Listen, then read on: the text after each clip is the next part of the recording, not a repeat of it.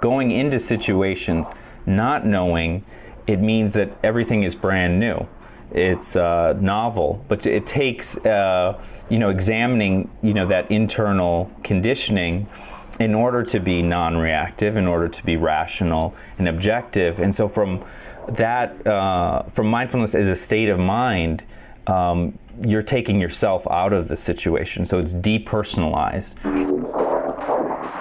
Consciousness, the notion of the self, personality structure, transactional analysis, symbiosis, Zen Buddhism, teacher-student relationships, training yourself in how to think. To subvert is to undermine the existing system of inscribed power and authority. What's happening in the digital space, the virtual world. Much of us live in a hyper-stimulated present where language itself has become the info currency in the sequence of corporate capitalism. The injunction of the virtual world is don't think. The gatekeepers of our speech and written word are global tech monopolies. We cannot transcend or go beyond our lack through craving. What are we going to do? How are we going to live our life? The Subversive Therapist is about what the virtual world is doing to us and what we can do about it. The title of this afternoon's presentation is Mindfulness. What is it? How do I practice and why?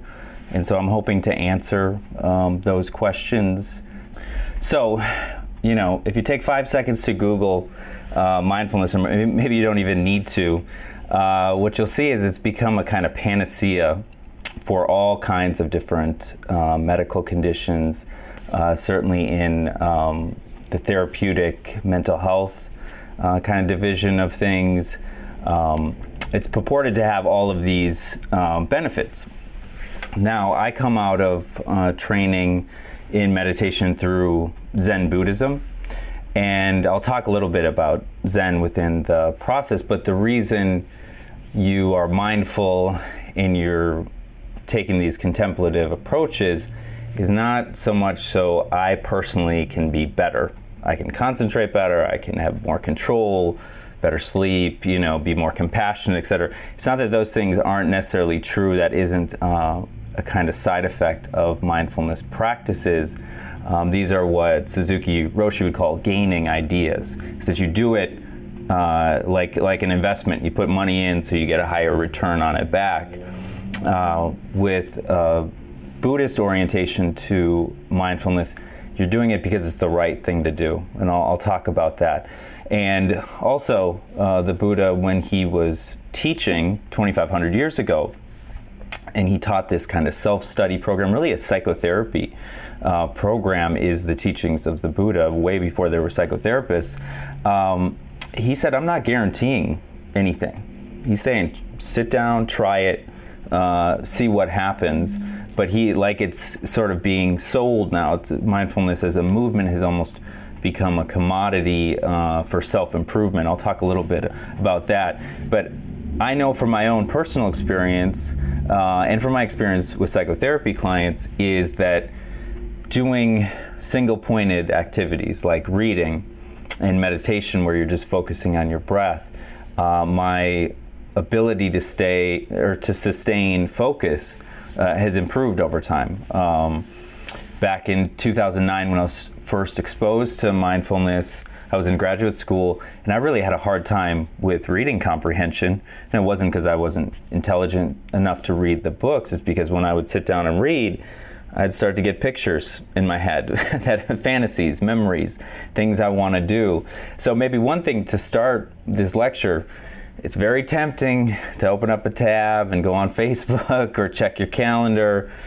Silence the phone, because you'll actually, if you learn nothing from my teaching, you'll notice that pictures pop into your head. When you close your eyes, it's like there's a screen. Suzuki Roshi called it a white screen, and it looks like it gets projected on there. Or you hear words. You'll hear a voice that's sort of like one of your parent figures that's critical, maybe critical of me or critical of this, presentation or whatever. So just notice that stuff coming up, and you don't have to do anything about it. Just notice it and try and just focus on your breath. Bring your attentional awareness down to your belly. When we take a deep breath, it slows everything down. You get more oxygen to the body. That's some of, I think, what these benefits are. is just regulating your breathing, regulating your energy. And that's certainly something that I've experienced from prolonged practice, and I'll talk about that. But bring your attention to your gut. You know, in Western culture, it's all about our head, what's going on in our mind. But if you have too much thoughts going on, bring it to your belly and notice your breathing's probably up in your chest, up in your throat. My primary role is psychotherapy. I started doing that 2008, 2009, but one of the more interesting things and things I'm really proud about is I had an opportunity to build a relationship with a child care center here in Mankato. On the upper right is a picture from their online magazine, and so that's my daughter. It was from back in the fall. And me, I was, you know, if my daughter's going to be on a magazine cover, it better be with me. So I thought I'd get out in front of that. But there's an article in there, and I'll send all this information and the link to it about my experiences with teaching. First, the leadership team at Cultivate, Minnesota. Then I started working with preschool age kids, and now I'm even working with toddlers and going into the infant rooms, talking with the teachers and engaging. And this was all baptism by fire for me. I had no idea. I still have no idea what I'm doing in there, but I've developed a little bit of a program in terms of what we do. We do mindfulness first, then we do meditation, then I tell them a story. And the simple version of mindfulness is that you're thinking, which means you're thinking about your own thinking. Consciousness is able to examine consciousness, which is pretty bizarre to think about. So you can analyze your own conditioning, but then it's also remembering. So it's learning from the habits. So it's a relational process. It's misunderstood. Buddhism and mindfulness are misunderstood as just individualistic processes, which there is an individuality component to it, but it's so that you can improve your relationships. And so what I learned from this process is that I just need to get to know these kids. And how do you do that? You just be yourself and you learn their names. And so now this is where my kids go to daycare, if that's not obvious. I know almost all the kids' names in the daycare, which is pretty bizarre. I'm a little celebrity when I walk into daycare, at least that's how I think about it. But all the kids, oh, Andrew, and look and say hi, and it's a wonderful community that they've built at Cultivate. So I could talk more about this as we go along. The other experience that kind of started off my teaching of mindfulness was I had the opportunity to go into the Wisconsin prison system in 2016, specifically into a maximum security prison that had solitary confinement units. If you've never been in American prison, you can't really understand American culture. American culture is extremely violent and competitive, and you can understand the culture by understanding how we treat those that are incarcerated. And some of the men that I met have been in solitary confinement for over 10 years. The World Health Organization defines solitary confinement as torture after 15 days. So this is a hell that these people are living in. And the reason I bring it up is because solitary confinement, the absence of stimulation and relational processes, it decays the body. We're relational bodies fundamentally, and so if you don't have contact socially, and the men figure out ways to communicate despite the segregation, the sequestration, then the body decays. I mean, we know this from the very beginning. Infants, if they're not stroked, if they're not touched, they won't survive. They need that body sensation, sensory contact, but these men were not broken. They could focus, they could concentrate. Of course, they were guarded. They were almost all people of color, and we were all white guys coming in there to teach them. But the mind, consciousness, cannot be broken. I have pretty critical views on psychiatry and mental illness that we're not going to talk about now. The body can be destroyed, and you do that by both sensory overload and the elimination of sensory information. So it's extremely loud on solitary confinement units. So you have constant noise. It's very hard to sleep, but then they don't have anything to do. They're in these disgusting little cells.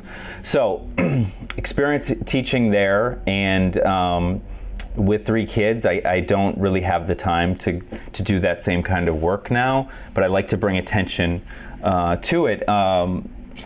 And the other thing about this was we were teaching a very secular mindfulness approach. So we would say, notice the stimuli or stimulus that comes up. Somebody gestures at you in a certain way, and then you have all these ideas about fighting and whatever happens, and you try and create a window between that reactivity.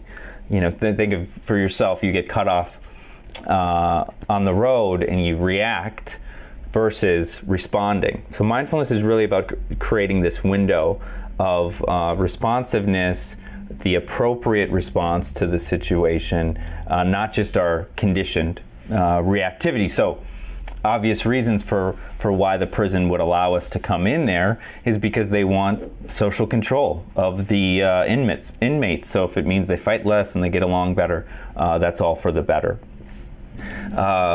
Mindfulness, is the ability to both understand what's happening inside and outside at the same time, but also you can drop that distinction as you cultivate what's called emptiness in Zen practice, where the mind is completely clear and it's this not knowing mind.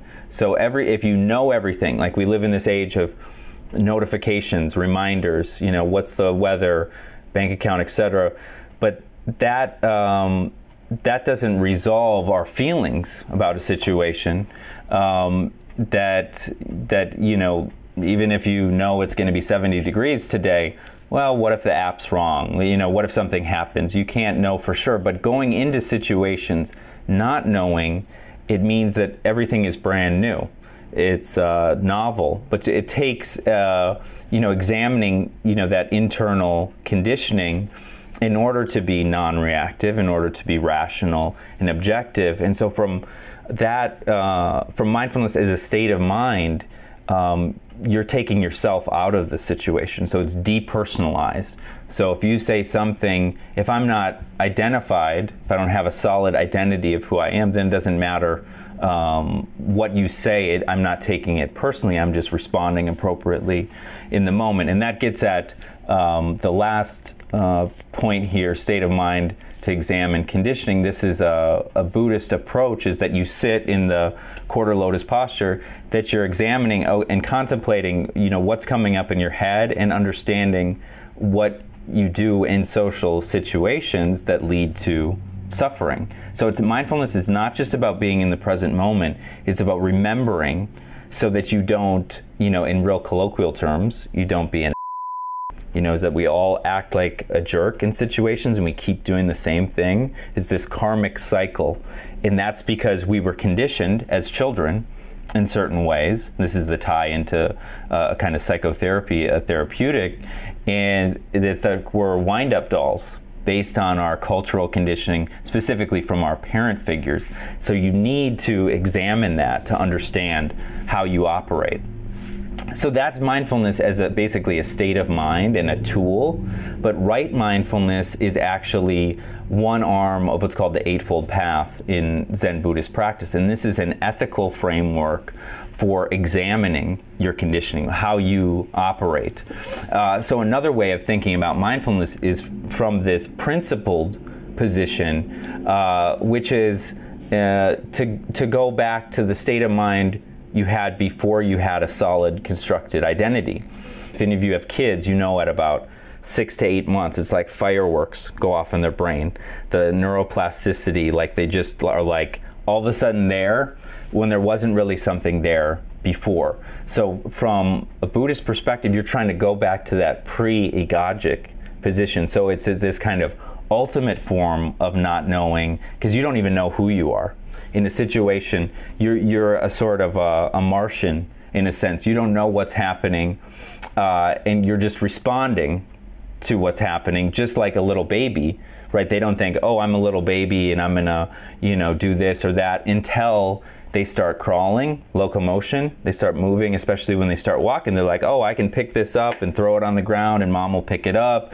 It's like they start understanding themselves as autonomous, as separate, a separate self. But so with mindfulness as a principle and as a tool, you're trying to return to that egolessness. because then everything is brand new. You've never seen anything like this before. Okay, so I could talk more about mindfulness, but we got a short amount of time, so I'll just jump ahead. But this short version is that simple consciousness of an infant. Okay, so what do you actually do in terms of practicing mindfulness? Well, you're sitting in a relaxed but a noble, upright position, like you saw in that picture before. And you're just trying to keep your body still, which is very difficult. I imagine some of you are fidgeting and playing with things right now. It's very difficult to control ourselves because we have that energy. Freud called it the libidinal energy. We don't know what to do with. So you're sitting there noticing, like I was saying, the pictures that come up in your head, the words, the editorializing, etc., and you're just stopping the thinking. So people will say to me, well, I can't meditate, I don't know how to slow my mind down. Well, of course not. I mean, your brain produces thoughts. You wouldn't tell your heart to stop pumping blood, right? It's an organ, and it's an organ for, well, lots of things, but thinking is one of them. So you can stop your thinking in a momentary sense. So you stop your thinking and you come back to an object of orientation, which is the breath is one. And so you're just paying attention to your breath, so you've stopped thinking. But then you start thinking about your grocery list or this weekend, or you just stop, and you don't do it in a mean way. Oh, I'm such a jerk, I'm an idiot. You just go, oh, no, there I go thinking again. So actually the sort of benefit and the process is the ability to interrupt thinking. So you're constantly failing. This is why nobody does it. Meditations, you're constantly failing. Oh, I was out to lunch, I was fantasizing, I was rehashing this memory, I was planning a conversation, etc. But it's very simple. That's how I teach my clients meditation. And the ones that do this form of concentration practice, a Zen meditation, doing that, and they start reading, because I prescribe a book, they get better. I don't do anything in terms of the actual therapy. They get better on their own from being aware of their own thinking, okay? So the kind of benefits of mindfulness, psychiatrist Eric Berne a long time ago referred to the brain as the organ of waiting. So human beings, the anatomy of the brain necessitates our ability to remember, to make connections, but to store energy. So with mindfulness and meditation, what you're doing is you're waiting, not in a passive way, but you're just allowing things to arise and you're letting go versus doing something and planning something. And so that turns out to be very beneficial for learning. Now, the thing we know now that we didn't know prior is that the brain doesn't just stop changing and growing at age 18 and then, it's all downhill from there. I mean, it's actually constantly fluctuating and changing till about 25, but there's these periods of neuroplasticity where you have these eruptions of kind of changes in the brain. But what we know now is whatever you pay attention to, if you learn Japanese or you fall in love, those connections are constantly actually changing the physicality of the brain, the structures of the brain. And so it's like this self-modifying sponge. Whatever's happening in your environment and what you're thinking about is constantly changing the brain. So just like consciousness can examine consciousness, the brain is constantly examining and learning from its environment. That's why human beings are so adaptive. Every narrative in the culture right now is like, oh my God, we're all going to die, and look at how bad the future looks. No. Human beings have always adapted, and they'll continue to adapt. That doesn't mean we don't pay attention to things like climate change and violence and war, but human beings are very adaptive. Okay, so this is where you can get into the kind of neuroscientific research. The very quick and dirty version of it is, if you think of your fist as a brain and your wrist as the brain stem, if your thumb's inside your fist, then you have what's called the limbic system, where the amygdala is. This is like the emotional brain, versus the neocortex is like the human brain, the more executive functioning. The short version is, the idea is that mindfulness and meditation strengthen this prefrontal cortex, and they find changes in the activity there that make you able to better regulate your emotions. So like, for example, the amygdala is like a smoke detector, it picks up on potential threats. Just like, if there's smoke, there's probably a fire. But a lot of our fear is not necessarily rational. And so you're able to recognize, oh, I'm experiencing some fear, and you can name that in your mind, and that actually calms down the amygdala. Let me give you a funny example. When I was in New York City a number of years ago, we're all out on this pier, and you could see the storm coming in, the rain, and you know how, like in the Midwest, when it's like really cold or it's raining, people like just walk around there acting like it's not cold and it's not going to rain. In New York City, people are different. They see the cloud, they're like, let's go, and everybody started running on the pier, and we got to this shelter or overhang where I took this picture. It rained for like 3 minutes, and then it was done and gone. So mindfulness doesn't mean passivity. I mean, sometimes you got to run, you got to get up and go and respond to that feeling. As we close out, I want to just say something a little bit critical of mindfulness as a movement, as it has become really commodified and embraced really across the political spectrum. The reason for that, I think there's a number of reasons, but one of them is, we're talking about just like when I was teaching in the prison, there is this idea of pacification, that you make yourself passive in the sense of just being in the moment, not thinking of the past or the future. And it merges with this culture of this hyper presence that we're in. Like everything is right now. Oh my God, this is the worst thing you've ever seen. Like emergency. Can you believe this happened? Everything that we click on online produces this arousal in us. And so the idea with mindfulness as kind of a movement is that it's your responsibility to moderate your own stress and to just focus on yourself, to optimize yourself. But that by default means that we're not looking outward at the institutional things, the economic system that is, plundering the earth and pushing us to enormous cognitive limits in terms of what we're doing. So in a way, it's a kind of distraction from collectivity, social movements. It's not that I'm saying you shouldn't be mindful, but the sort of appification of mindfulness, there's a lot of self-reinforcing things within the culture that would prefer us to all sit in our rooms and put our earbuds in and just forget about the world around us. That's a very, kind of cynical view of mindfulness. A real damning critique of the mindfulness movement comes from what Ron Purser calls McMindfulness, is that it's all about making myself a better competitive actor in this system that's driven by this science of happiness, that if we're just happier, and if we're not happy, it's our own responsibility, this kind of distorted view. And so it really, like he says, disembeds us from our social experience. You can teach mindfulness in the prison, or you can teach it in a situation where people are struggling in poverty, but that's not going to change their social world. And in a weird way, it kind of puts the onus on them that you have to better focus, etc. That's a real quick version of kind of saying it, but wellness is fundamental to human nature. We have to take care of ourselves.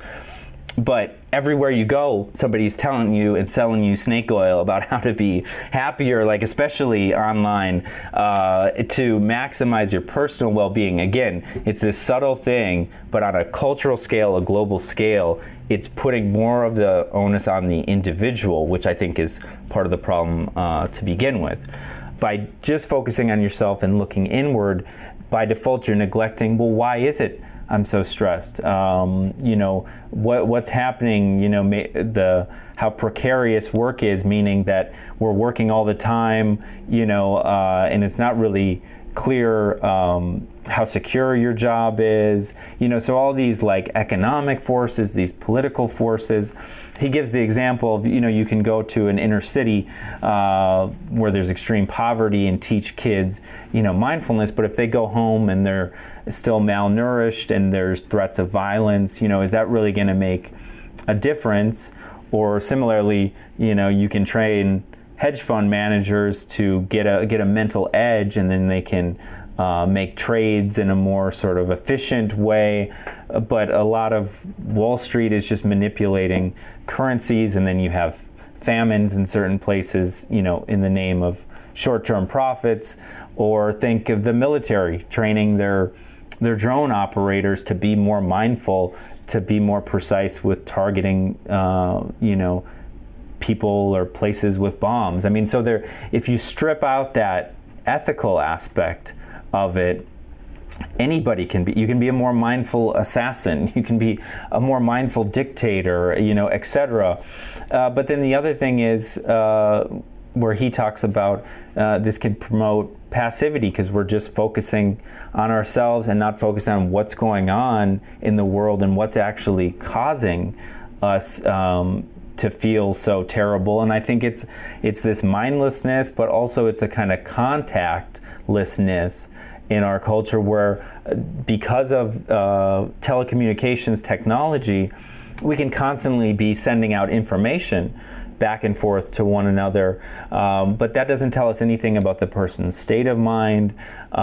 It's just this binary language, and so actually with that proliferation of information technology, there's actually less body-to-body communication now than before. Children are learning more words from machines than they're learning from their own parents. So that's his critique, that mindfulness is just getting captured by this wellness industry. The mindfulness industry is something like $4 or $5 billion a year, and it's all about investing in ourselves to maximize our personal well-being, is what he's saying in a kind of sarcastic way there. Okay, so how do I actually apply this in terms of mindfulness practices? Doing things one at a time, if you can. Most of us have multiple computers and are doing multiple things. The average attention span for office workers is something like 3 minutes. So if you can do one thing at a time, reading actual physical books where you have a relationship with this object, that all the books are different, different weight, different feel to them. You have a relationship with the author, that you're learning something, you're memorizing information, versus the virtual world, we're just getting our attention pulled in and given things to think about versus thinking for ourselves. You can eat in silence rather than scrolling or watching the TV. The ideal thing would be, if your group could start a meditation group, because we can't just sit alone in our rooms. We need to be connected with other relational bodies to learn about this stuff. But then just practicing for a few minutes in the morning is ideal. Again, you don't have to really be thinking about anything or trying to stop your thinking. Actually just sitting in relative silence, but not moving your body. When I talk to my clients about starting a practice on their own, they want to evaluate it. They want to say, oh, this time it went good, this time it went bad. And I say, okay, if you have to evaluate it, which I would tell you not to do, just to keep practicing, imagine it's a fly on the wall evaluating. The fly would only see if you're moving or not moving. You're scratching your face or coughing or something during the meditation. The fly can't read your mind. So that's the perspective on it. Can you just sit with stillness? You won't be able to stop your thinking, and the irony is that if you don't try and stop your thinking, it's kind of like, I got a glass of water here. If it was a muddy glass of water, it'd all be blurry and floating around. If you don't touch the glass, right? If you just leave it, everything settles to the bottom. Same thing with meditation practice. If you just don't do anything, eventually your mind will get used to not having as much stimulation. Okay, a couple others. Turn phone notifications off. Don't use a smartwatch because it's thinking and remembering for you. It's telling you when to breathe, etc. That's a passive relationship. I could talk all day about virtual the virtual world and technology, maybe that's for another time, but it's not making us smarter, okay? It's making us dumb. Social media apps, I've done this personally. Just delete them off your phone. So you can't just jump on YouTube or Facebook. You actually have to type it into a web browser, because when I type in youtube.com, I'm like, do I really need to go on YouTube? I'm like, is this really something, so it exercises some critical thinking. And most of the time, no, I don't need to. So you can still go on a laptop or whatever, but with the technology, they want us to not even have to think at all and to just be on that platform. Okay, so that, other things, doing one thing at a time, brushing your teeth, spending time in nature. Just to close, I want to talk a little bit, just tell a story. That's how I close out with the kids. They love these stories. So there's this Zen koan about a man that's in the jungle. He's walking through the jungle, and he's spotted by a tiger, and the tiger gives chase. Chases the man. He runs to this precipice, leaps over, and he grabs this vine with his hand. So he has this tiger up above him, and then he looks down. There's another tiger below. If he climbs up, he'll be killed. If he falls down, he'll be killed by the tiger. And just as he's thinking that, he notices a black mouse and a white mouse climb out onto the vine, and it starts chewing. They start chewing on the vine. So the implication is that the vine is going to break and he's going to fall. And he sees out of the corner of his eye this strawberry bush. He grabs a strawberry, he bites the strawberry, and he tastes the sweetness. So that's the end of the parable. The only thing that's actually happening in the moment is the sensation, the sugar, the flavor of the strawberry. All this stuff about the future and the past is not happening right now. Life and death is really what Zen is all about. That's a one kind of transition. But the mindfulness is like, what are you actually experiencing in terms of sensations, emotions? And that's what's real. That's the thoughts about the tiger and death and what's going to happen. That's not real. There's a sweetness to the moment, and that's what mindfulness is about: being in the moment and remembering and thinking. So the other thing, the reason why I brought this koan in is this is where I'll close. Is he's hanging by his hand, and I have 3 kids. My youngest is almost 1.5 years, and what's incredible about children is they learn to use these tiny little hands.